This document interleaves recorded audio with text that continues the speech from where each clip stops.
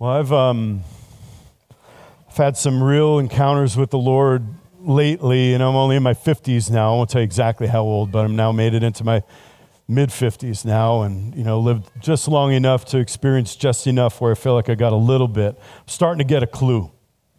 Another 20 years, I might have 3/4 of a clue.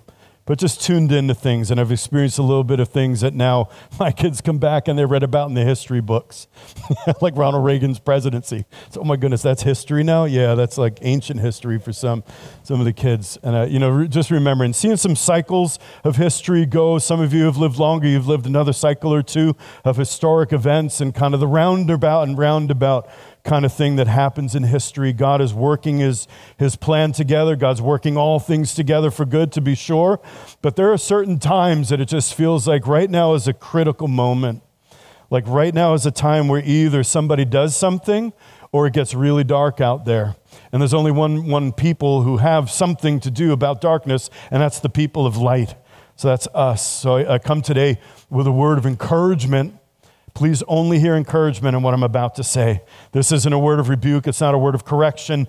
This is a word, and the Lord, rarely I get a title first and then a message. You could ask the office staff, drive them crazy, because they want to have, some things for the printer, for the podcast, and things like that. They like to know ahead of time what's it called so we can get everything set up. And usually I don't know what to call it, so it's baked. You gather ingredients during the week, then you bake it, and then you share it on Sunday. And this time the Lord gave me a title, No, You Haven't Lost Your Mind. And the Lord spoke that to me quite a few times over the last few months. There are times where it just seems like the Spirit and the thing that's being communicated, the things that are going on, can almost make you look and go, maybe I'm the one who lost my mind. Maybe I've just been off. Maybe something's wrong with me. Because I see something and it's blue, and everybody says it's red. Maybe my color sensor is off or something like that. And I want to tell you from the Lord's heart, you have not lost your mind. You have not lost your mind. You've kept it perfectly sane.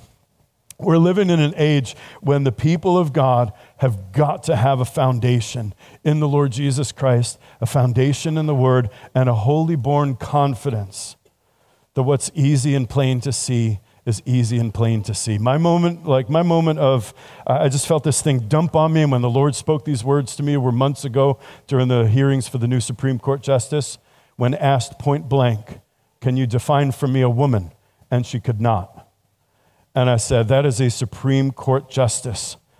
And I don't remember exactly what she said, but you don't have to be a biologist to answer that question. And some of the things that are being said, some of the things that are being done, I've heard from so many believers as I've talked, some here, some outside of here, that just feel like, I just feel like I'm losing my mind. I feel like I can't even get a grasp on what's reality anymore. And that's how the kingdom of darkness operates, by making the people of the truth feel like they believe a lie. It's been that way since the beginning. I suppose the enemy will never have a new tactic. Do you know the only thing that the enemy has in his arsenal is deception and intimidation? Those are the only tools he's got. The only way he succeeds at getting his way in the earth is deception. Adam and Eve had all authority in heaven and earth given to them. All authority. God told them to rule over all the works of God's hands. That included the rulers of the kingdom of darkness. That include all the creation, everything God made by the word of his mouth, everything that God handcrafted for Adam in the garden, all of it. They were to rule over it all. They didn't have to contend for it.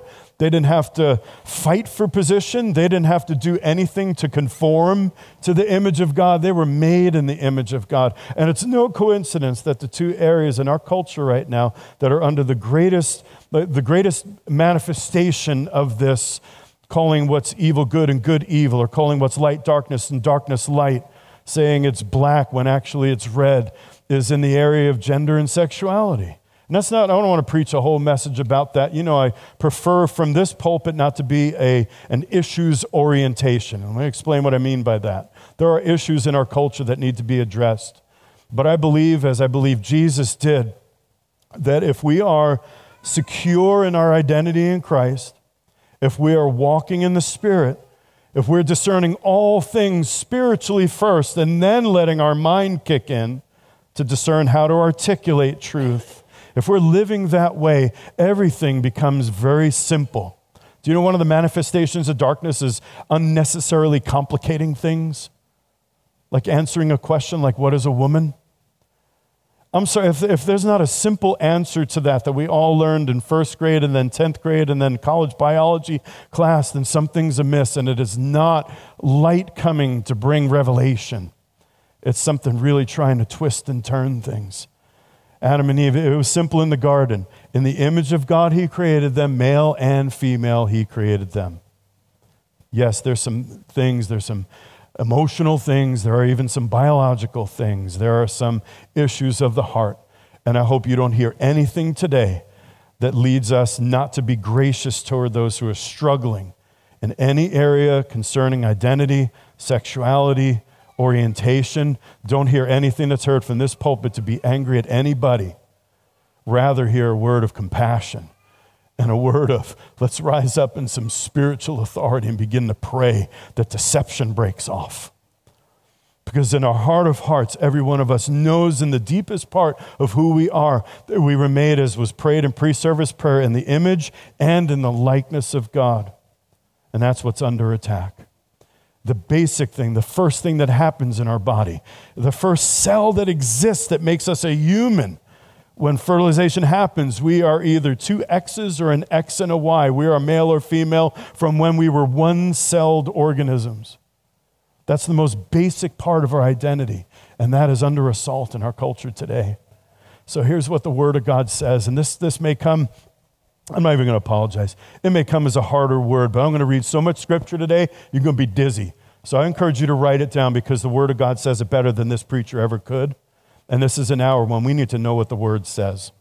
Or we'll be subject to every sweeping wind of doctrine and every sweeping wind of philosophy, and we won't even know what's right and what's not. We become our own discerner of what's right and what's wrong. Right back to how we were in the garden is what we reintroduce whenever we try to figure things out, as we like to say, without beginning with what God has already said. So Ephesians 5, and I'm going to start here in verse 6.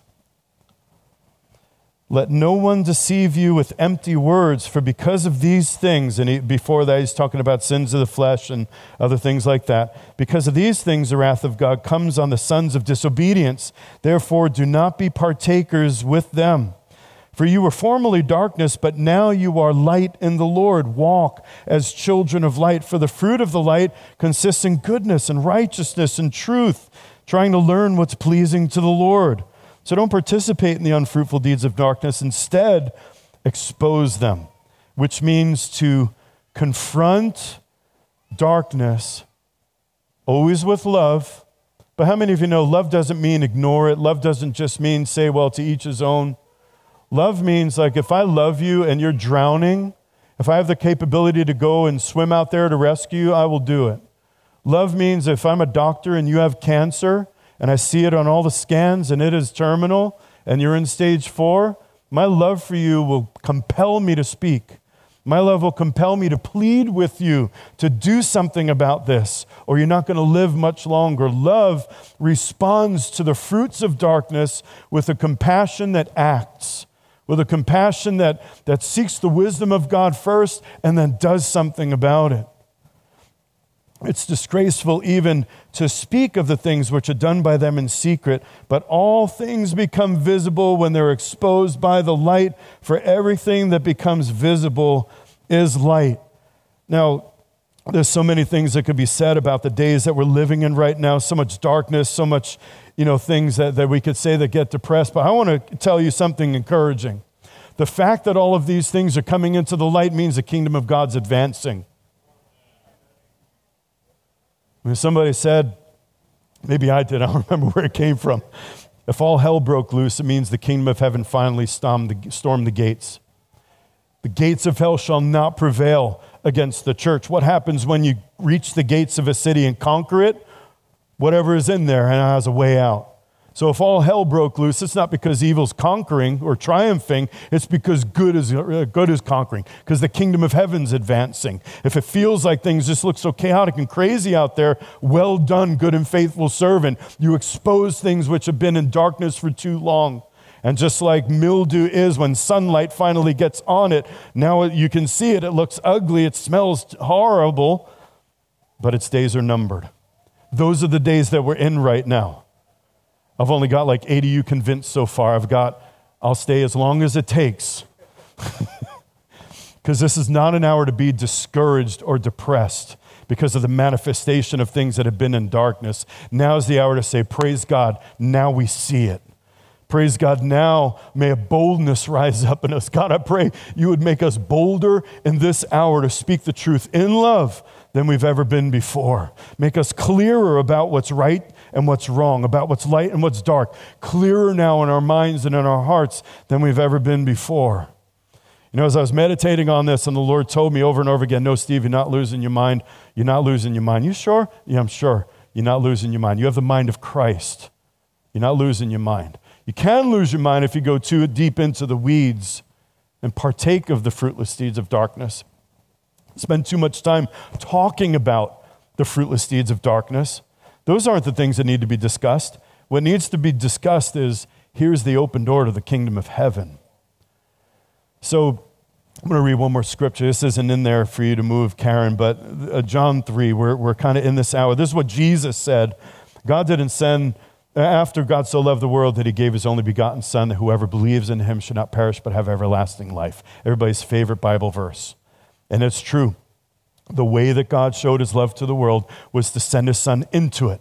Light into a dark place. In that period of history, you read about the first century, it was a dark, dark hour. It was dark because the people of God had grown dark, so dark that their leaders en masse rejected their own Messiah, the one they've been waiting for generations. They rejected and crucified the Lord of glory. That's how dark the people of God had become during that hour. That's how the world had become so dark. It was an awful time to be alive.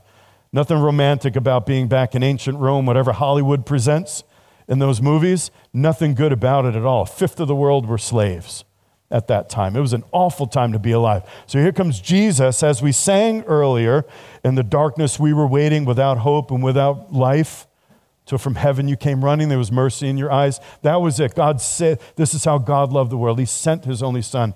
He who believes in him, or for God did not send the Son into the world to judge the world, but that the world might be saved through him. So even Jesus would say over and over again through his ministry, I didn't come here to judge you. That's not my ministry. Do you know it's still not our ministry to go and judge the world? It's not our ministry to go around and say who's saved, who's not saved. Now, can we say what is sin and what's not sin? You betcha, and we better. That's a boldness. That's courageous. That is saying, no, this scan right here, that's cancer. That is deadly. That will kill you if you don't do something about it. That is the loving thing to do. What's not the loving thing to do is to say, shame on you. Where'd you pick up that cancer? Were you a smoker? Did you eat a bad diet when you were young? That's not our ministry, right? Jesus' ministry wasn't even that, and he's the only one who can rightly judge the living and the dead. We're all clear on that, right? If you're not, now you are. Not to judge the world, but that the world might be saved through him. He who believes in him is not judged, but he who does not believe has been judged already because he has not believed in the name of the only begotten Son of God. This is the judgment, that light has come into the world and men love the darkness rather than the light, for their deeds were evil. So in other words, the presence of light in and of itself, no decisions necessary, the presence of the people of light, the presence of the light of the world. First Jesus, then tag you're it, it's us now. You are the light of the world. You understand, right? We're not the reflection of the light of the world. We are the light of the world. We're not like the moon that reflects a secondhand light. We have life in us. Like the sun creates its own light because of what's in it, because of the chemicals and all the physics types things that go on to make the sun explode and make light. That's as deep as I'm getting today. That's what's happening inside of us. We are the light of the world. What happens when light comes in the room? It judges what's there by revealing it. So Jesus came to his own people. He went about doing good. He healed the sick. He opened blind eyes. He preached the gospel of love. He didn't have hatred for anybody. He had a rebuke for a lot. He had some thing or two to say about the judgmental Pharisees, the ones looking down their snooty noses at the sinners that existed, but he had nothing but love. And the judgment was some people reacted to him and said, you have the words of life. Where else would we go but here? And others reacted to his words and they said, we're going to crucify you. Same message, same person, manifesting the same life and a different response. That's the only judgment that comes from the people of God. It's the natural byproduct. How do people react when light is exposed? You ever have somebody get mad at you because you offered to pray for them? You ever have somebody, I've had people literally curse at me. You ever have somebody just like this at you because you just mentioned the name Jesus? Not like in some preachy, Bible thumping, kind of way, but you just say the name Jesus because you love Jesus, because Jesus is all in all for us. He's like the center of our world. And we're not going around beating on, I hope you're not anyway. You don't take your Bible like an old Thompson chain reference or Schofield reference Bible and go around beating up on people with it, but just mentioning the name Jesus just because that's my life. Just like everybody talks about what they love. You love drinking, you love the beach, you love the mountains, you love the rolling hills. You like the daffodils, you like the fireside when the lights are low. Sorry about that. Whatever it is you like talking about the thing you love. All I'm doing is talking about Jesus because I love him. Because he's the center of everything. He's changed my life. He's become my all in all, and I can't see life without Jesus in it anymore. And then people get mad at you for that. Or people get mad because you're living a holy life. Students, hear me out. You're living a holy life. Let's say you are, among other things, you're saying, I am keeping my sexuality for my wife or my husband. I'm going to be a virgin the day I marry. Why would people get mad at you for that? People get mad at people. Oh, you think you're better than I am? And this response, that's why Jesus said, blessed are you when you are persecuted for righteousness' sake. You're not being persecuted because you're preaching, because you're, whatever things they're saying. Just because you're living an upright life, all of a sudden, what manifests all around you is this hatred for what you do. This used to happen to me all the time when I worked at the Boys and Girls Club. I was the only Christian in the place, and I never went in there with a, Bible-thumping attitude. But I would just be kind. I would be, fun. I would love the most unlovable, like that kid that got kicked out 3 times a week. Come back again, forgiven, clean slate, ready to start over again. He might only last 2 hours that day, but he got 2 hours of love from me before I had to send him home again because, no, you can't hit kids over the head with a pool stick. You can't do that here, right? So manifesting all of that, and yet there were people that, mocked me, like my boss. He would mock me. Once he found out I went to one of them churches where they lay hands on the sick, man, he'd come in sometimes, he put on his church lady voice. Remember the church lady from Saturday Night Live? He'd come in with the church voice, or he'd come up to me and go, be healed, just out of nowhere. Like, I've never even seen anybody do it like that before, but okay. And what did I do? I just manifested light, and all of a sudden, what was in people began to manifest. It's going to be like that. Sometimes things are going to be manifest not because you did something wrong. It's because you're doing it right. Because you're manifesting. He's the fragrant aroma to those who are being saved, and it smells like rotten cabbage to those who are perishing. Same aroma, different vessels. So that's what we are. We're exposing things in light. Jesus said it. That's the judgment. You love the darkness rather than the light because your deeds were evil and you wanted to keep doing evil. That's the bottom line. You love the evil things that you're involved in too much to humble yourself and repent and say, God, forgive me. I want to be in your kingdom. Your way is life. Your way is the best way. And people love their deeds. And so they held on to whatever belief it takes to keep practicing the things. For years before I gave my heart to the Lord, I rationalized and kept God at a distance because I really just like going out and drinking. 4 or 5 nights a week, I just really like going out to those parties and nightclubs and pubs and all the other things like that. I just really liked it. Why did I keep away from the Lord?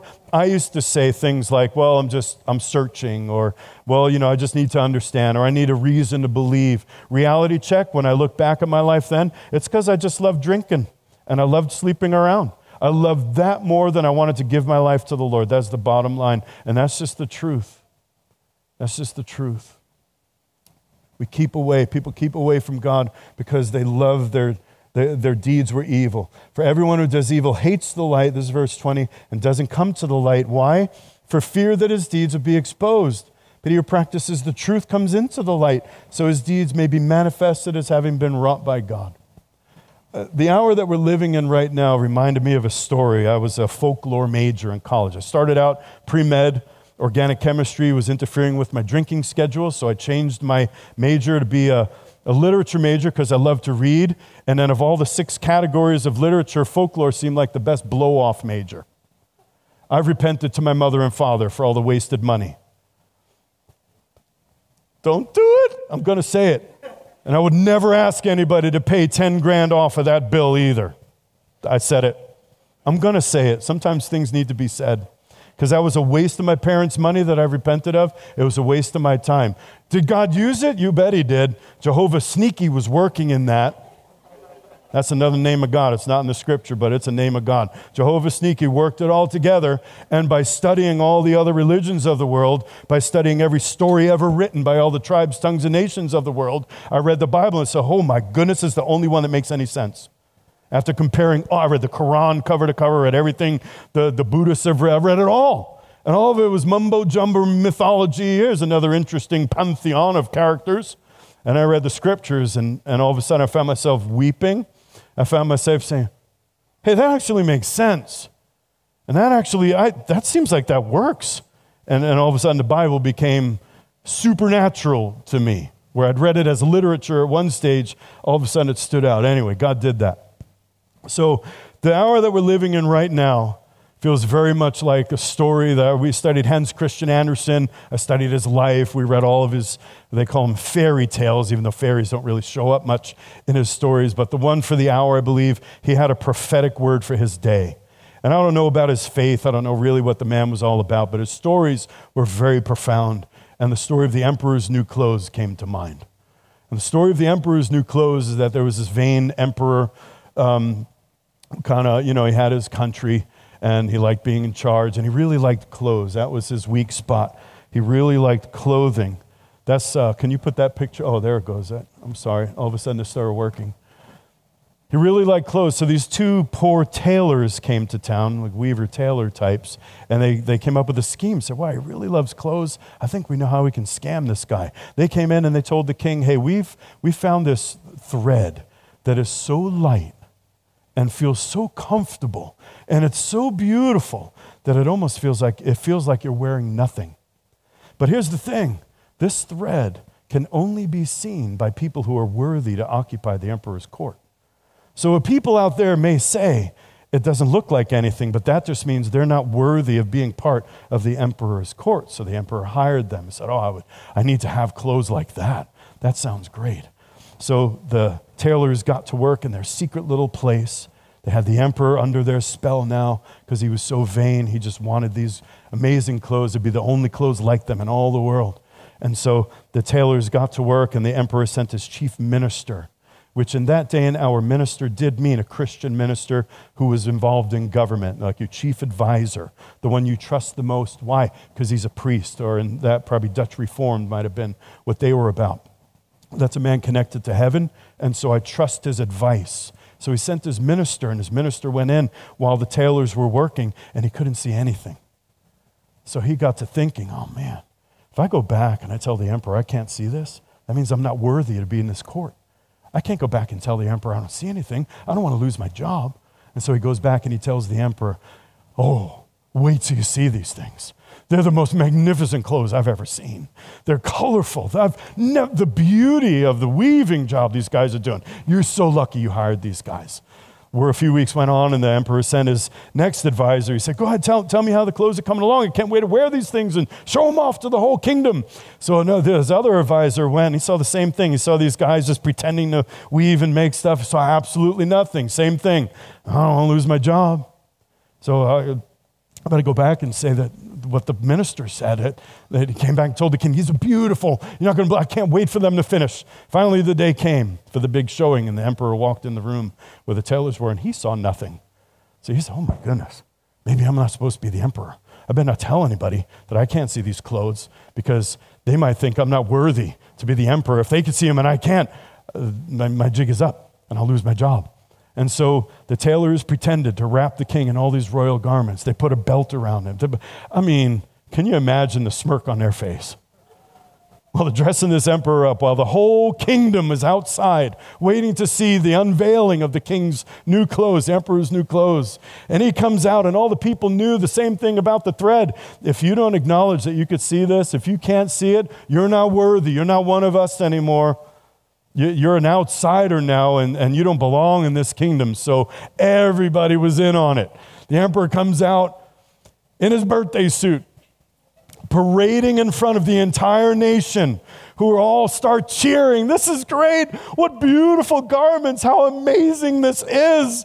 Until he gets through the procession, and one little boy in the middle of the crowd. Thank God for the honesty of little boys. You know how kids, how they, before they learn that, all right, you can be honest, but you don't have to be rude. Right? You don't have to say everything that comes to mind, right? That's part of adulting. You learn. You might believe and know something, but you don't have to, like you're fat, you know? Come on, man, I'm trying. You know, it's like, you don't have to say everything that comes to mind. But the emperor's going through, and everybody's cheering for him and talking about how amazing his clothes are. This little boy in the crowd says, he's not wearing anything. And at first, the people all around are like, the boy, can you believe the boy said he's not wearing anything? And then somebody's like, you know he's right? And I was, yeah, you know he is right. And all of a sudden, word spread around the crowd. The emperor is naked. And the emperor, oh my goodness, you're right. And then he goes in. It's this goofy story, but man, are we not living in that day? We need right now in the body of Christ the simplicity and boldness of a child. To call something what it plainly is. Not to be rude about it, and not to make that the primary issue of our message. Please don't hear anything in this to mean, hey, it's time for us to find some issues to get on board with. That is not what we're about. The genius of Jesus in changing the world and transforming the world into righteousness was that he converted hearts one by one. And that converted heart would now see the truth. It would be plain as day. It would be obvious. And we would know the truth, and the truth will set us free. That's how we still will go about our message. But then there are times that we need to learn not to cave in to the pressure of the voices around us. We need to learn and be careful that we don't give in to what the crowd is saying, to what the mob is saying. We don't need to worry about being canceled because we don't go along with things that are plain and obviously true. Because just because everyone says something doesn't make it the truth. Just because, the crowd one day is shouting Hosanna, the next day that same crowd is shouting crucify him. Same crowd, same Jerusalem within 7 days. The mob can be moved like that, but how many know truth isn't up for a vote? There's some things that are just plain and obvious from the first cell. I've been watching some interactions now that, the abortion issue is back front and center because, I think we're up to 5 states now have banned abortion and then more to come. And now the debate is back out again, front and center. And it's important for us to know and have answers, for us to know and be ready. So I saw this. I thought this was a genius exchange and a great way of putting it. This woman was in a crowd of college students. God bless the ones who are willing to go on to college campuses and engage in an open conversation. I would snap. Honestly, I would lose my mind. I would have a frontal lobe hijack and say things I'd regret later on with the kind of foolishness that gets said. But this woman stayed calm, cool, and collected. And a girl got up and said, we're not aborting a human, we're aborting an embryo. And the woman was like, I used to be an embryo, and so did you. In fact, you used to be a single cell thing, and then you were a zygote, and then you were an embryo, and then you were a fetus, and then you were a newborn baby, then you were an infant, then you were a toddler, then you were a preschooler, then you were a young child, then you were a teenager, and then you were an adult, and one day you're going to be geriatric, and you've always been a human throughout it all. To which one of the students responded, well, a human embryo looks just like a dolphin. And that's exactly what I did. And I was like, what? I would have lost my mind. She stayed calm and cool. And she said, well, I've never seen a human woman give birth to a dolphin before. They might look the same, but I've only been to 6 births myself. My wife's been to 250-ish or something like that. I don't think there's ever been a wondering in the delivery room whether you're going to hear, ah, or ah. That's just never happened. Why? Because it's a human. Since the first cell, since sperm and egg came together, you are completely 100% who you are right now, and you will always be that way. God wove us together in our mother's womb. We weren't less human when we had fewer cells. And in that first cell, it was either two X's or an X and a Y chromosome involved. And from that moment onward, with every cell division leading up to all the stages, we were on track to become a male or we were on track to become a female. That's biology. You don't have to have faith. You could say Genesis is all boggledygook if you want to, but it's biology, it's science. You can't argue with it. Even in science, I believe, I think like a scientist. I want to know if I believe in God's word, but I believe God's word confirms what we can see by what God has created. The invisible attributes of God are clearly seen by what he's created, right? So there's never going to be a time that the Word of God requires us to believe something that's not easily apparent with the naked eye. There's some things that maybe we don't understand yet. Back in the day, they thought the earth was the center of the universe and not the sun went around us rather than the other way around. Because that's not plain obvious. There were facts they didn't have back then. But there's some things that are just plain obvious and factual. And as you're either a male or a female, and if you don't believe the Word of God, just get a genetic test. It's on every single one of the 6 to 8 trillion cells in your body. And it can't be changed. Not with surgery, not with, it's time. I coach swimming. I still love swimming. It was always my sport. And this year when I saw that transgender was Leah Thomas go and wreck all the records. 3 years of college swimming, there he is. I will be the boy in the crowd that said, that is a man. He's a man. You can have all the hormone therapy and all of the surgeries that you want, but on every single cell of that poor soul's body is written, I am male. It's a serious thing. It's not something where we should be, I don't want to be ungracious. You could take that picture off, Karen, thank you. I don't want to be ungracious to anybody. There are serious struggles with identity right now. We're in an identity crisis. There's no question. But some of the most basic core identity, being made in the image of likeness in God, goes right back to the first thing that God said about us. In the image of God, he created them, male and female, he created them. And then he said to them, be fruitful and multiply and fill the earth. Why male and female? Why is male and female the image of God? Well, here's the first thing we learn about sexuality. A man shall leave his father and mother and be joined to his wife, and the two shall become one flesh. Not just one flesh. You fill in the blanks. There's children in here. That's what sexuality was made for the two made in the image of God to become one flesh, to reunite the image of God and the beauty of love, which is where life gets created. God entrusted us with the creation of human life.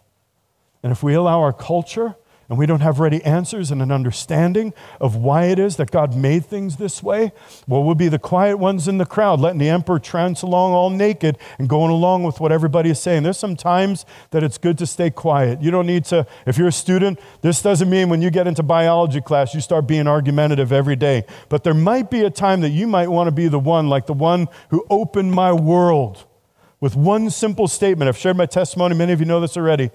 I was sitting there in a class. We were studying philosophy and reading existential philosophers of the modern era and all this kind of stuff, Ionesco and Beckett and all these guys. And I was full in on it because, again, it justified my sin.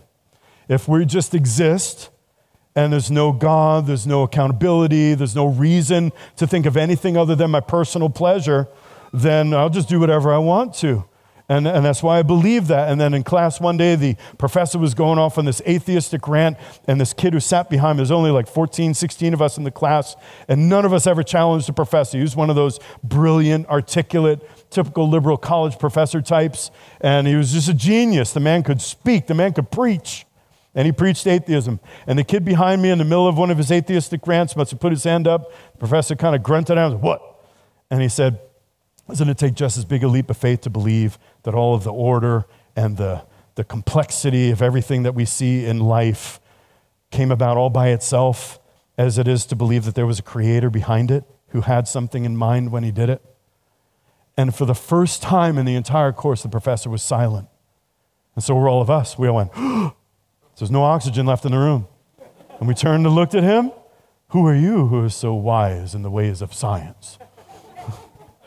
And the professor went right back into the play that we were reading and never addressed it. That was a moment for me, like the kid in the crowd saying, that emperor is naked. And I went back to high school biology and all the things I'd learned, and I realized I never once gave any critical thought to this whole evolution thing. I never once actually questioned the science teachers and professors that I had who just take it as plain fact and then move on from there. And I'm looking around going, it really doesn't make any sense. From this goo pool thing with lightning, I know the theory's kind of evolved. The theory evolves whenever science catches up with it, and then it moves on and finds another way to kind of delay the obvious. That there is no way that it happened by chance. The invisible attributes of God, his divine nature, are clearly seen by that which he's created. That is true, and it's obvious. It's obvious. It's just simple. To go beyond that is to get too complicated and to think too much. And it's almost like, and this is what that realm of science has always felt like, I'm just desperately trying to find a way to prevent myself from needing to acknowledge God. And so long as I can explain away life, the universe, and everything without a God in it, then I'm my own God and I could just continue the way I am. That's how I was. That's how maybe some within the sound of my voice are right now. I want to urge you, call it what it is. We were at Lake Tobias yesterday, and I remember learning things about animals now. I read a great little book for middle schoolers called It Couldn't Just Happen. It gets into all the things that are just, there's no way that a rational mind can think that just happened all by itself. And so there's this giraffe. We're looking at the giraffes. They got giraffes at Lake Tobias right now. They're really cool. They were being on the shy side. We missed the feeding time, so they're as far away from the humans as they can get. They're like, this is some whacked out conspiracy. What are we doing here? We don't belong in Halifax. I know that. I don't know where this is, but this isn't where we belong. And they're sitting there, they're on the ground and watching them. And I remembered something I shared with, I think, Taya, how, the giraffe, they're like 20 feet tall, and they bend down to drink water. And when a threat comes, they got to be able to pick their head up really quick. And what happens when you bend down or you hang upside down for a few minutes and then you suddenly stand up? Right? And the older you get, the quicker it happens. Right? Well, how's a giraffe that big bend over and then instantly come up within a couple of seconds and it doesn't pass out? It's got a built-in mechanism, man. It's got extra muscles in the veins to drain the blood out of the brain, and it's a higher blood pressure. That's as complex as I can remember it right now. But it's got a mechanism for it. Where did that come from? I'm sorry, but this is, some of you going into high school, you're going to start hearing evolution and all this kind of stuff. You got to ask your teacher to explain it, because they can't just say, well, they just evolved that thing. How did they evolve that? Did like one generation of giraffes, like they all passed out and died. So the message got, hey, next model year, you got to make sure you add in this thing, because we got to stop passing out when the lions come. It's like, no, there's got to be some way for that to happen. Somebody's got to put it in there. It doesn't just happen by itself. Look, that emperor, he got no clothes on. It didn't just happen. There's a creator. That's the most basic, easy thing to acknowledge. Now, what that means, what are the implications for that? We could talk about that. I mean, we could talk about how, when it comes down to it, when you really go down the realm of, okay, he who believes must believe that God is. That's the beginning of Hebrews 11. You got to believe God is. It all begins. Either he is or he isn't. Either God created everything or it created itself. And it doesn't just happen like that. And so we begin in that place, and that truth changes everything. That truth literally turns the light on so we could begin to see the world through an entirely different lens. So when lies become embraced as truth, courage is required. And it's like a spell of deceit has to be broken by speaking up, even and especially when it's uncomfortable. That little boy in the crowd, anybody ever been in a place where you're the only voice? We're the only one who can see truth for what it is. And everybody around you is talking, and you begin to feel sometimes like, maybe I'm wrong. Everybody around me is saying this. I mean, with my eyes, I see something completely different, but everybody else is saying this. Maybe I'm wrong, and they're right. I want to exhort you today, and I want to pray as we close out in a little while here, that this is a day for courage. This is a day that when the moment comes, there is a time to speak and a time to stay silent. And there are still times to stay silent. You don't need to make an argument every time something gets said. But then there are times that, like that kid, I wish I knew his name. I wish I could tell him what he did. Because I know he's part of the Christian club, and in that day I used to make fun of them. And I want to repent for that, and I want to let him know that one word you said was like that little boy, that emperor's naked, changed my life. Opened my heart to God. The lights came on. I started looking around my life. Before you knew it, within weeks, I all of a sudden, literally in the middle of my sin, that's as detailed as you get, it dried up. I had no desire for it anymore. It was like I woke up and said, what am I doing here? This is not who I was made for. This is not right. I can't explain why. I don't even, what's wrong with me? I actually said out loud, what's wrong with me? I don't like drinking anymore. I don't like sleeping around anymore. What is wrong with me? And it was because everything got right with me. Why? Somebody broke the spell with one word. Because he was bold enough in the middle. He was risking like mockery like you never heard before. That professor was a genius, sharp tongue. He could have put him in his place just like that. It was a great risk. But I want to encourage us with something here in America. The worst risk we currently have, we might lose our job, we might get made fun of, we might be viewed as that crazy Jesus freak, which is what they called me at the Boys and Girls Club. They called me, what's his name, Ned Flanders from The Simpsons, like the only Christian reference they had. That was my nickname there. I was made fun of and all of that, but I'm not being killed or crucified for it. Do you know the context of the entire New Testament are people that were at risk of being crucified, being scourged, being rejected, literally cast out to be left on their own to starve to death by their families, by their communities. Cast out of the synagogue meant you no longer have status. Being canceled today can have consequences, but we're not getting stoned to death for what we say or what we believe. So for us, I want to urge you, it's time to be courageous. It's time to use the voice to speak what's obviously true with gentleness, with meekness, with humility, but with confidence, with courage. There are times that we're just going to have to be willing and able to do that. I want to read something that Paul wrote, describing the days that we're in. This is in 2 Timothy, just so that you know that this is not a surprise. And I will say as I read this, because it begins, this 2 Timothy 3, I realize this, that in the last days, difficult times will come. You all, if you've been around for a while, you know my belief about end times, about eschatology is the fancy word for it, that I don't believe that the world's going to just get worse and worse and worse, and then Jesus comes back to save the day. I'm no longer a pessimillennialist. I believe that the kingdom of heaven will accomplish everything it was planted for in the earth. And I also believe that the darkness that we're seeing right now is evidence that not of darkness prevailing in the day, but that the kingdom of heaven is advancing. Now that doesn't mean we kick back and say, hey, great. No, the light is dawning, means the light's got to continue to increase. It means we've got to use our voice. We've got to use our cry to the Lord in the place of intercession. We've got to be more diligent today, more watchful and more active today than at any point in any of our adult lives or young adult lives. This is not an hour to kick back and say, hey, great, we're winning.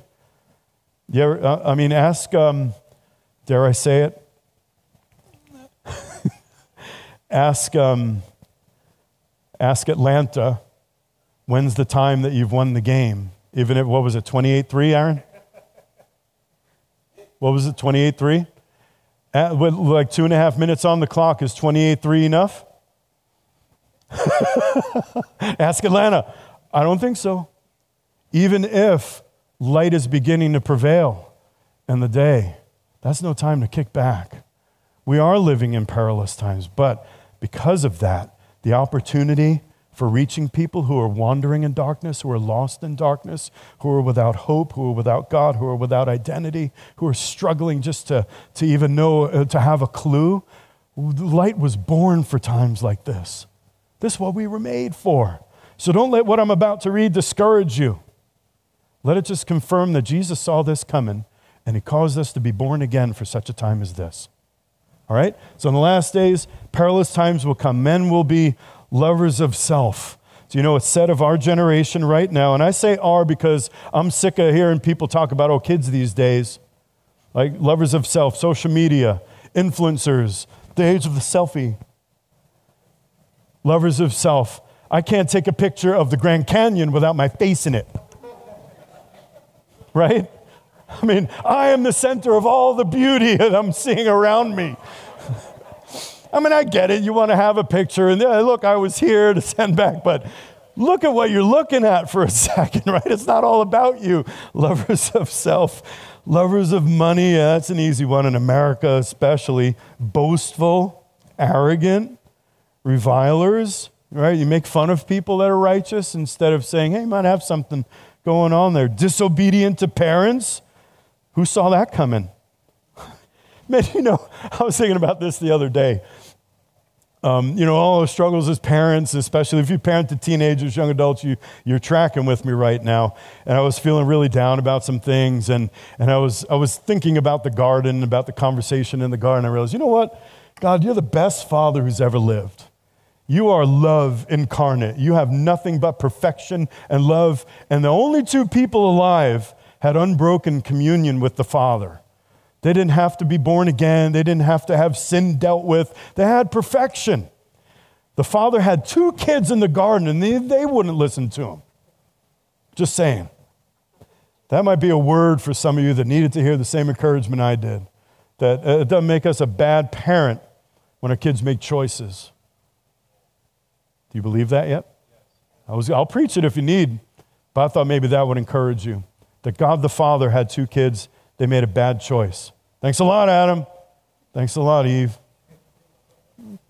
Disobedient to parents, ungrateful, unholy, unloving, unforgiving, or irreconcilable. This is what cancel culture is all about, this one right here. The amazing thing is that the secular Pharisees of today are stricter than the religious Pharisees have ever been at any point in history. You can be canceled, as we put it, for a tweet you sent out 15 years ago that you've long since repented of. Somebody can dig it up, put it out there, social media spreads it all around, and now nobody's going to come to your concert. The venue won't host you anymore. That is strict, man. That make the Pharisees sit up and take note, like, ooh, we should try that one. Where was social media when we needed it, say the Pharisees? To know what everybody's done all the time for their whole lives. That's part of the last days. It's not just religious people that can become Pharisees. Secular Pharisees are just as bad, maybe even more so, because there's an agenda behind it. Without self-control, they're malicious gossips, they're brutal, haters of good, treacherous or treasonous. I mean, in a day when this is a danger we have in our nation. I'm going to call it out and I'll say it because we really need to pray. When people think that their own nation is the source of evil, that's a dangerous day for that nation. If young people are being taught that to the core, there's nothing reconciled worthy about their own nation, the enemy doesn't even have to invade anymore. It becomes destroyed from within. We believe that we've been, built on slavery, built on evil and corruption, rather than being built on principles that endure. Yeah, done by people that had all kinds of issues, put together by people that were fallible, as if anything has ever not been put together by fallible people other than the kingdom of heaven, the only perfect man who ever lived. That's a dangerous place. In the last times when people are traitors, which means I'm willing to betray the safety net of a culture and a nation that I've become thankless about, that's a dangerous day. I'm not saying that we go all, super patriotic, America is more important than the kingdom of heaven. We're always first citizens of heaven, but then we're also the best citizens of the United States of America that have ever lived. That's how the church ought to be. We're the best citizens. We're the kind of people that every leader, every ruler, every governor, president, king, emperor, whoever would ever want. Why? Because we answer to an authority that requires us to have no laws. Right? Self-government, that's the foundation of our nation, self-governed. You don't need a bunch of rules. You don't need a bunch of police. You don't need 87,000 IRS agents to make you pay taxes. We're going to do it because it's righteous, right? So that brutal, lovers of pleasure rather than lovers of God, holding on to a form of godliness, but denying the power thereof. This is a day for I am not ashamed of the gospel of Jesus Christ, because it's the power of God unto salvation to them that believe. I'm just going to skip a little bit ahead. So when a culture is shifted, whenever a culture has gone to the level of godlessness that I just read about, God doesn't wipe it away. That's not his this is the new covenant, guys. This is the new covenant day. The new covenant is just like the days of Abraham. When Sodom and Gomorrah were ripe for destruction, Abraham began to intercede on their behalf. He started that negotiation thing, sounded like, somebody at an auction. Well, what if you find 50 in that city that are righteous? Would you destroy that city, including the 50 righteous? And the angel speaking on God's behalf said, no, for 50 I'd spare it. Oh, okay, cool. What about if you find 40? How about 30? 30, give me 20, give me 10. And he keeps negotiating with God, and finally he says, I don't know why he stopped at 10.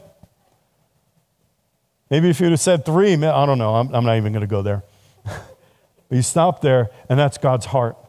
For the sake of my people, God doesn't want any nation to be destroyed. God doesn't eagerly await the day of judgment. If there's anything in us that finds pleasure in the thought of God's judgments coming to the nation, we need to repent. We need to get as far away from that spirit as possible. That is not something that originates in heaven. There should be no pleasure. There's no pleasure in heaven for any kind of judgment that comes, for any kind of war or whatever manifestation. When spiritual warfare breaks out in the natural, that's what warfare is. That's when a nation goes to civil war or international level war. That's what's happened. There's been contending in the heavenlies, and the contending's been going on, and finally it breaks out into the natural realm. We don't want that. None of us should be praying for that. I hope you don't ever join forces or agree with those that are excited about the thought, hey, God's judgment's coming. I would like to see the day when righteousness prevails. I would like to see the day when justice prevails. I mean, real justice prevails. We're living in an awesome day when things are becoming manifest. I mean, I've never seen, although there's unprecedented corruption that's being exposed, there's also unprecedented transparency. There are things that God is bringing into the light in so many ways, it's just amazing. That's worth rejoicing in. That is evidence that the kingdom of heaven is advancing in that. But what does God do then? When things get dark, what does God do? There's this great old song, I saw all these things, God, why don't you do something? And God said, I did, I created you. We're the answer. There are times that we need to cry out to God, God, you got to move, God, you got to do something. And then there are times we need to say, am I the answer to that prayer I just threw up there? Maybe it's me. Maybe I'm the one sitting in that class and I might only influence a dozen students, but maybe that's going to be the turnaround. That one kid in that philosophy class influenced me, and anybody who's ever had any benefit from anything that got out of these flapping lips or the ministry of my life, it goes right back to that one kid and that one class. That was a seed he planted. Every harvest of my life, he gets credit and he gets a portion of it. It's like one of those pyramid schemes, but without the scheme part. He gets it. That's part of his fruit. He sowed the seed, he gets to reap. He's got reward in heaven because of, what he did with this sad sack life. Imagine if he got somebody important. And that's all of us. So we don't stop. He raises up people who speak their mouth, who open their voice with love. So it's time to be a voice. Isaiah 40. I'm sorry, I know it's hot, and I know this is longer than usual, but I got to finish this one today. You can go whenever you're done if you want. I got food cooking in my smoker, and I'm just thinking of it right now. But this is more important, and I'm just going to finish, and I hope it's all right. I know it's all right with most of you. And if it's not, it's okay. I love you even if you leave. It's time for voices to be raised up. It's time for us to become voices. I shared with a group of folks here at the church who are called to fivefold equipping ministry about learning how to find your voice and not just be an echo. An echo in the world I came from is what we used to call a pseudo-intellectual. That's somebody who reads a bunch of books, reads a bunch of philosophies, and repeats what they've heard somewhere else. Doesn't understand it, can't make the case for it, has no idea why that might be true, but just based like the crowd before the naked emperor just repeats what everybody else is saying. But an actual voice is somebody who's got something born of the Spirit. You got something that's alive on the inside. You have truth that's been revealed in the innermost parts. And we're not just learning arguments from philosophers, even Christian ones, who, I'm not against apologetics, by the way. I think it's good to think through, get our mind caught up with what our spirit already knows to be true. I'm all for it, so long as that's following as a caboose to the engine, which is I am alive in Christ right now. I have truth in the inner man. And I don't just know about the truth in my mind. I've experienced the truth that set me free. Does that make sense? So I believe in that.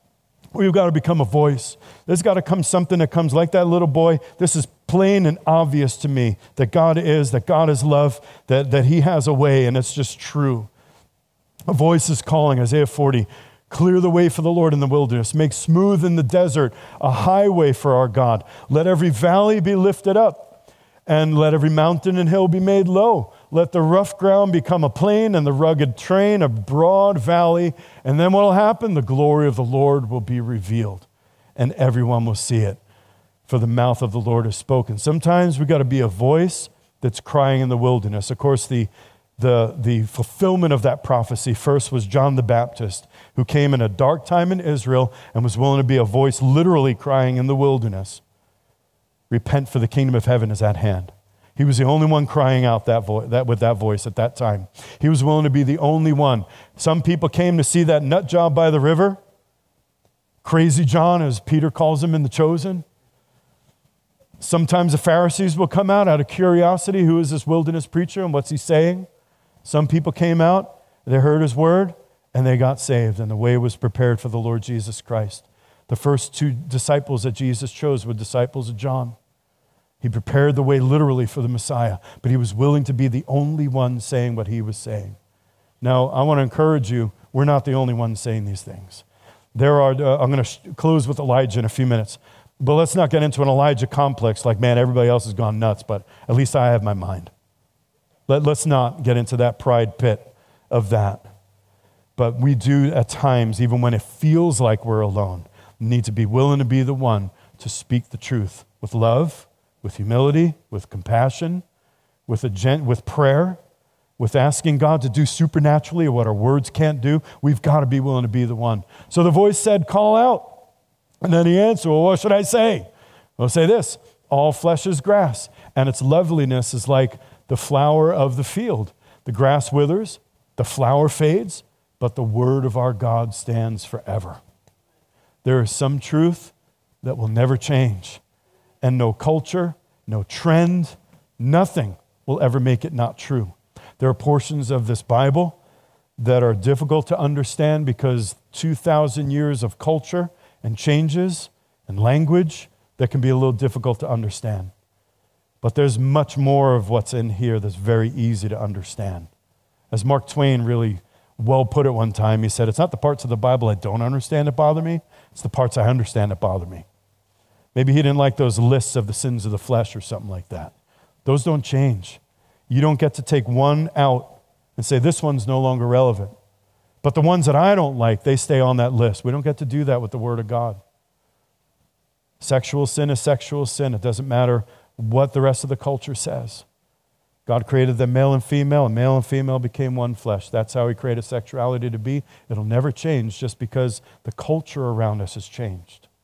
The Word of God's kind of like, I used to be a lifeguard. You ever swim at the beach when there's it's called a longshore current? Longshore currents are the ones that drift left or right from the shoreline. Rip currents are the ones that take you out to sea. Two longshore currents join together, that becomes a rip current. But a longshore current's like you swim in, and you're playing around with your friends, and you look up, and the lifeguard's all the way down there all of a sudden. And your mom's freaking out. Right? Stay in front of the lifeguard. And you didn't mean to swim, but you moved.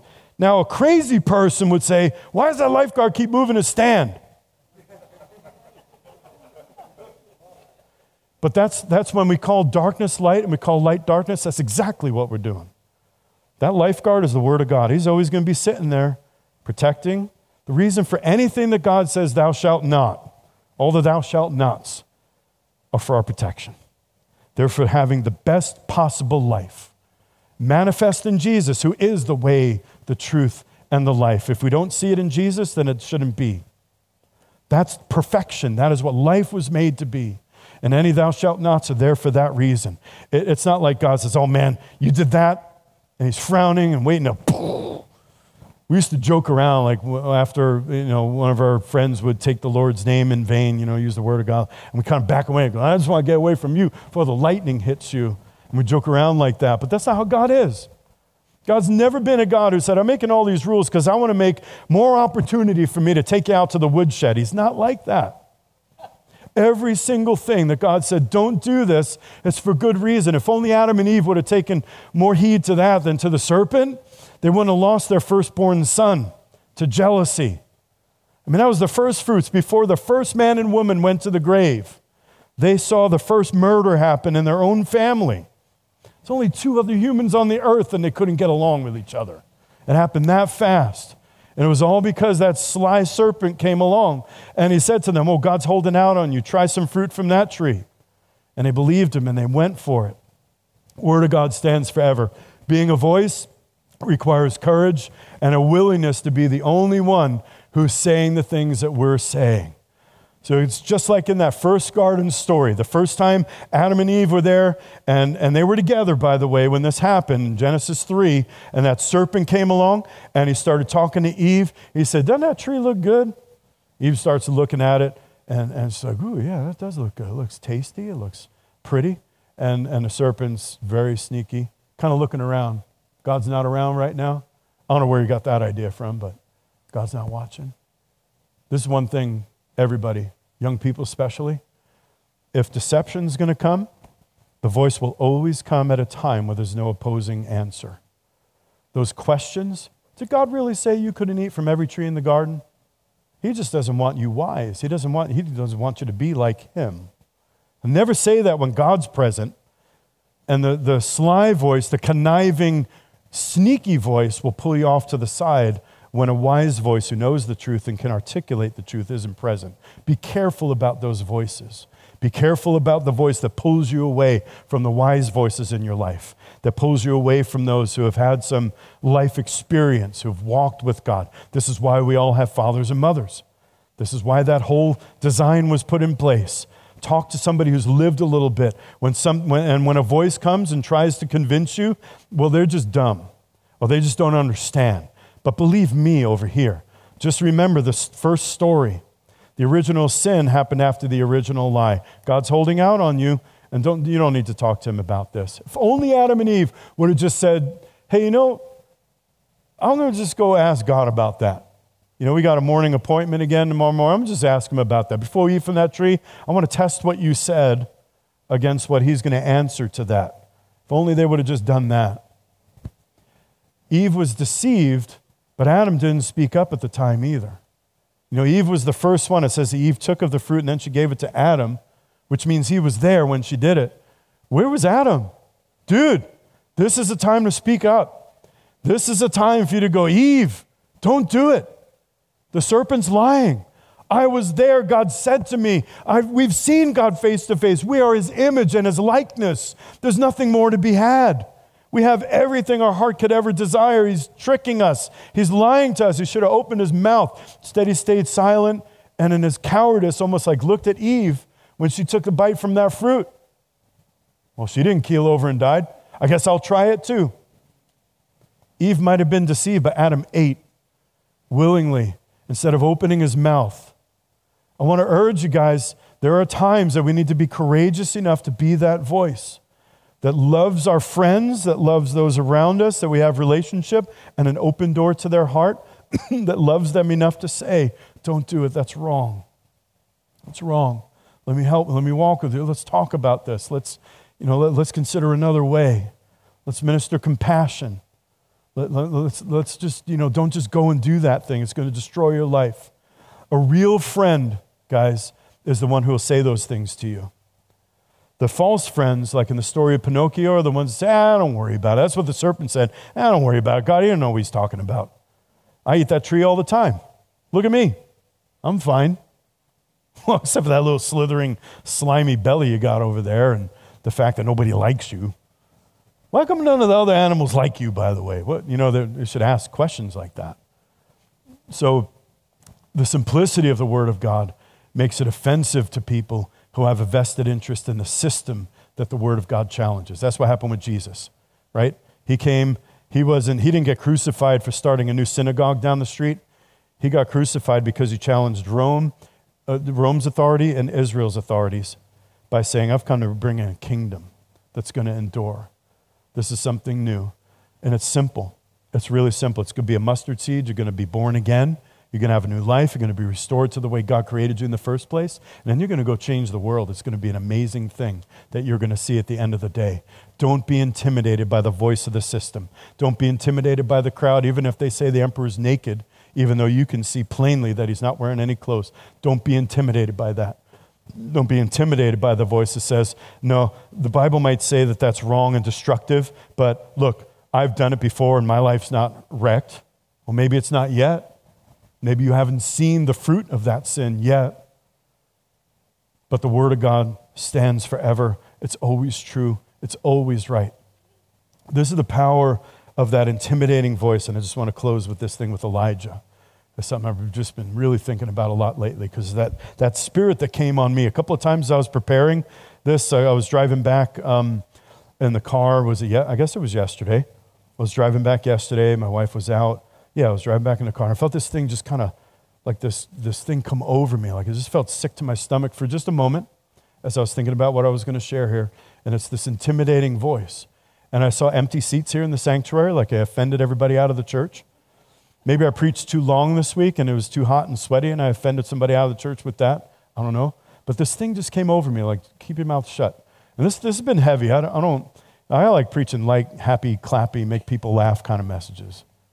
But this is so important right now, guys. I feel like we have, not just the hour is dark, but we have opportunity like we've never seen before in this hour if we're bold and courageous and not going to be intimidated by the voice of that system. Here's how powerful that voice is. And I don't want to preach about the Jezebel spirit. That's another thing in itself. But this was in the days of Jezebel. King Ahab, Jezebel is a spirit that co-opts actual authority. So Ahab was king of Israel at the time. His wife was Jezebel. She's a foreigner. She is a priestess and a prophetess. She has prophets who are worshiping Baal and Ashtoreth. Awful gods, by the way. Baal, you're sacrificing your firstborn to be burned alive. That's how you worship Baal. Ashtoreth, no better. And the things that were involved in that. So we think sometimes, why did God destroy all those people? Why was it so harsh? Well, that's what they were doing, and that's what they thought. This is our act of worship. And you're not going to tell us otherwise. This is what we're going to do. Well, I don't know about you. I wouldn't want that living next door to my house. So God does sometimes clear the deck with that. But that's what was happening. In that day, Ahab had this wife who was like co-opting his authority and working all kinds of darkness. So there comes this day finally where there's been drought in the land. And God says, okay, Elijah, time's up. And Elijah has the showdown on Mount Carmel. You all know the story. In the middle of a drought, he mocks the prophets of Baal all day. Let's see which is the real God. Call down fire from heaven. And he starts mocking the prophets of Baal as they're doing their thing. They're cutting themselves. They're calling on things. And Elijah's flat out making fun of them. Maybe Baal had to go to the bathroom or something. Maybe he's on vacation. He's making fun of them all day. Literally, that's what he said. And he's making fun of them all day. Then came his turn. He told him to dig a trench around the altar and fill it with water in the middle of a drought. Fill it with water because I want there to be no doubt. You're going to have to see with your eyes today who the real God is. Call down fire from heaven. Now the prophets of Baal are on the run. Everybody saw it. And Israel's in full-blown revival. Elijah said to them, grab the prophets of Baal. I want to make sure you understand this. Seize the prophets of Baal. Do not let one of them escape. So they seized them, and Elijah brought them down to the brook Kishon, and he slew them there. So all the prophets of Baal are wiped out. Remember, the prophets of Baal, the people of God have said, enough's enough. You murderous, thieves, you have been killing our kids. You have been putting us under this fear for long enough, this dark demonic oppression, and you're done. So they got capital punishment that day. Prophets of Baal are all gone. Then with one word, then Elijah goes out. He told the king, Ahab, hey, you better get home because I hear the sound of mighty waters. And King looks up at the sky. It's still as blue as it's been for the last several years. But he starts making his way back. Elijah did that thing where he prayed, and then this cloud the size of a man's fist, kept praying. Skies open up and it rains again. At answer to Elijah's prayer. So put yourself in Elijah's mind for a moment. You just saw revival break out. Fire fell from heaven. All Israel's in open revival and awakening to the one true God. You just prayed, and God showed up by making it rain after years and years of drought. There is so much water, you can't even handle it. And then he gets word that Jezebel found out what he did. And he hears that Jezebel said, I'm going to do to you what you did to my prophets by the end of this day. Elijah runs off into the wilderness. He gets as far as he can, and he goes to the mountain of God where Moses met with God, Mount Horeb. He's out Mount Horeb, and he cries out to God. He's hiding in a cave. God comes to him. He sent an angel to give him food. God comes and says, so what you doing here, Elijah? We finally got an answer to everything you've been praying for all this time. Didn't you see how I showed up? Dude, why are you here? Why are you outside of the promised land now in Arabia? This isn't your place. We still got work to do. This is enjoy the party on the other side of all your years of sacrifice. And here's what Elijah's response was, and this is the power of that intimidating spirit. He said, I have been very zealous for the Lord, the God of hosts. For the sons of Israel have forsaken your covenant. They have torn down your altars. They have killed your prophets with the sword, and I alone am left. And they seek my life to take it away. One woman threatened him, and now he believes that the entire nation did not, in fact, have an awakening, as he just saw with his own eyes. That they're killing the prophets of God, not the prophets of Baal, as he just saw with his own eyes. And they're hunting him down to kill him. They're seeking his life rather than celebrating and rejoicing that the one true God's back in the land. If you felt like you're crazy and you feel like you're alone, you have not lost your mind. You're under a spirit. There is a spirit of intimidation that's trying to make the people of God believe that what we know to be righteous is actually evil. Love is love, they say, which means have sex with whoever you want, whenever you want to. That's not love. And I will now come under a spirit that says, well, you should accept that homosexual sex is okay, that you should accept that marriage between a man and a woman is okay, or you're not loving. You call yourself a Christian and you're loving. Well, if you don't agree with that, then you're a bigot and you're a something phobe. You don't believe that you can choose what gender you want and change it any day of the week. Well, you're transphobic. That's the intimidating voice of the enemy trying to make us believe that what we see to be apparent and easily recognizably true is actually false. That is that spirit that Jezebel occupies. That is the spirit of the age. That's what's going on. That is the spirit that makes somebody who is wise enough, whether you agree with their philosophy or not, and strong enough to be a justice on the Supreme Court of the United States, afraid to answer a question like, what is a woman?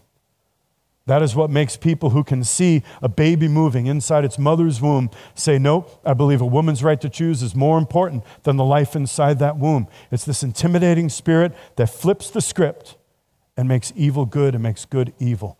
Don't fall under that spirit. Don't you allow that to make you believe you have not lost your mind. It's time to put on the mind of Christ again. The truth will always prevail. There's going to be some major shaking going on because darkness has gotten entrenched in too many places in our culture. Let's not be another generation that makes the mistake of pulling back and staying silent while we wait for the bus. Let's be that generation who goes in with love and with confident authority to speak truth into those places and not allow darkness to just win the day. Let's not be those who have the light of the world and keep it under a bushel. Let's make our lights shine brightly in this hour. Be as the stars of the universe in a really dark, what appears to be a dark time. When we find ourselves being intimidated and deceived into believing the opposite of what is true, three things. Number one, return to the simplicity of God's word. There really is something about opening up the word of God and hearing right from the heart of God. We may have to sort through prophecy.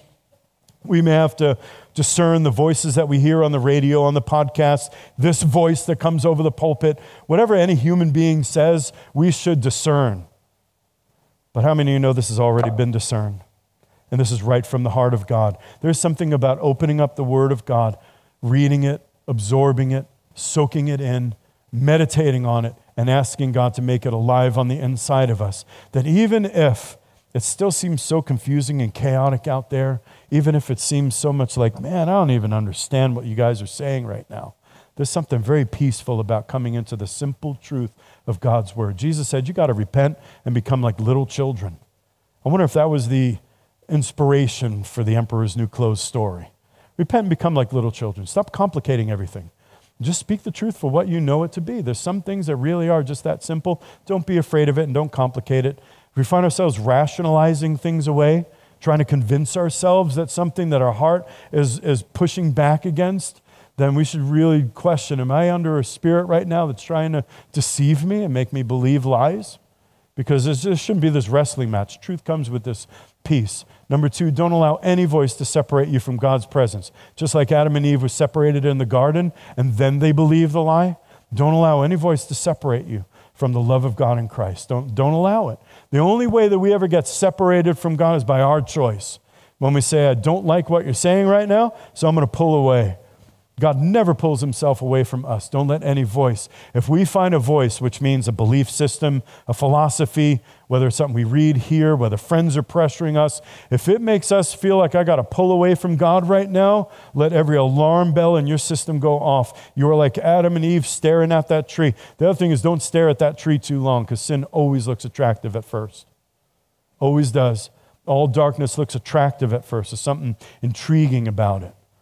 And it says that tree was pleasant to look at and the fruit looked good to eat on that tree. It looks pleasant at first. You stare at it too long, before you know, you find out, I bit into that thing, but there's poison in that fruit and I didn't know about it until I ate it. Don't let any voice pull you away from the wise voices God's given as a gift. Number 3, make no final decision and accept no truth unless it comes from the peace that comes from the presence of God.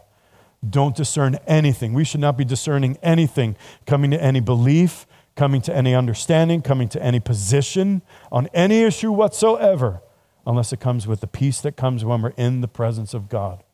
Amen? All right, I'd like to ask all of you to stand to your feet for a minute, and I'd like to close with just blessing each other and praying over each other. If you find yourself right now in a position in life, whether it's because of your work, because you're maybe a student in school, because of where you are as a family, or you live in your neighborhood, whatever it is, where you find yourself and you're saying, I hear what you're saying, and that's been my experience. I feel like I'm surrounded by voices that are pressuring me to conform to this world. Would you please raise your hand? You're in that warfare. You know that you're in it. When you go to work, when you go where you go, put them up nice and high because I'm going to ask the saints of God to surround you and pray. Maybe you're one who, like me, said, am I losing my mind? If you've even said those exact words, please put your hand up. Keep your hand up for a minute. All right, and saints, I'd like to ask you to surround these guys. Surround them and put your hands down only when you feel some hands on you. Keep your hands up until you got some people praying for you. Go ahead, guys. Move around. Let's impart courage. Let's impart strength to one another. Let's impart the mind of Christ, which always is peaceful, which always knows the truth that'll set free. Go ahead and just begin to pray. Pray with your mind, pray in the Spirit. Just begin to bless them. I'll close you out in a minute, but for the moment, just go ahead and pray. And if you're at home right now, I'm going to pray for you in just a moment. If you've been experiencing that kind of thing, like the swirl of confusion and chaos all around you, God has better things for you. You don't have to live like that. You don't need to be in that place. Right now, you can make a decision. Just say, Jesus, I need you closer than I've ever needed you before. I feel like I've been under this thing. I feel afraid to speak the truth.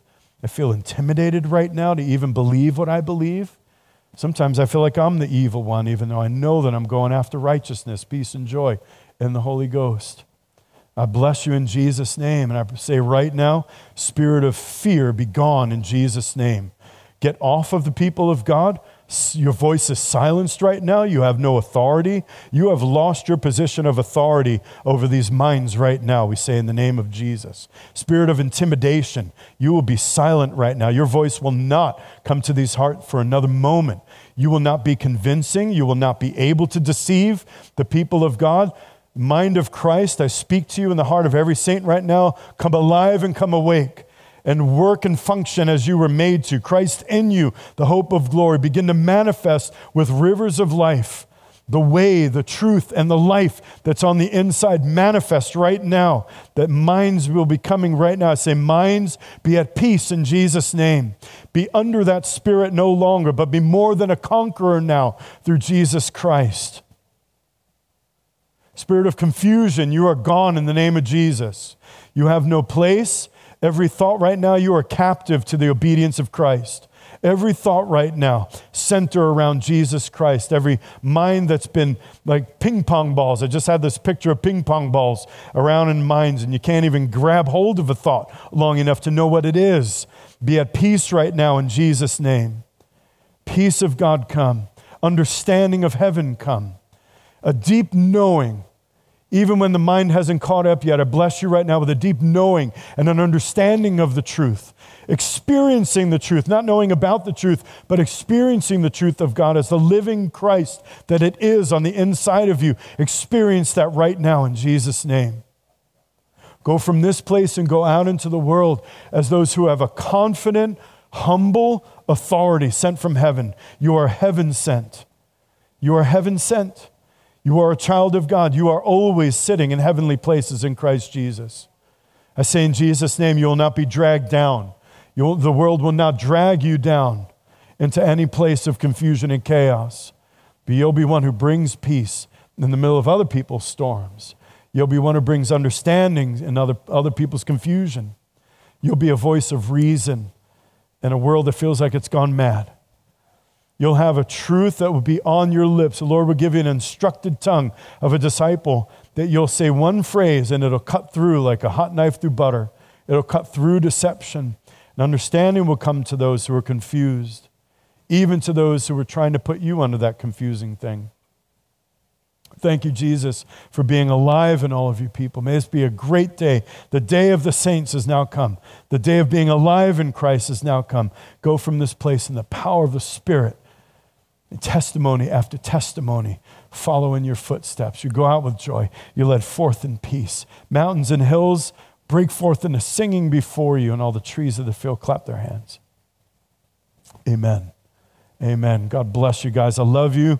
Feel free to throw a few more hugs around. Love on each other, and I'll see you again in the plan.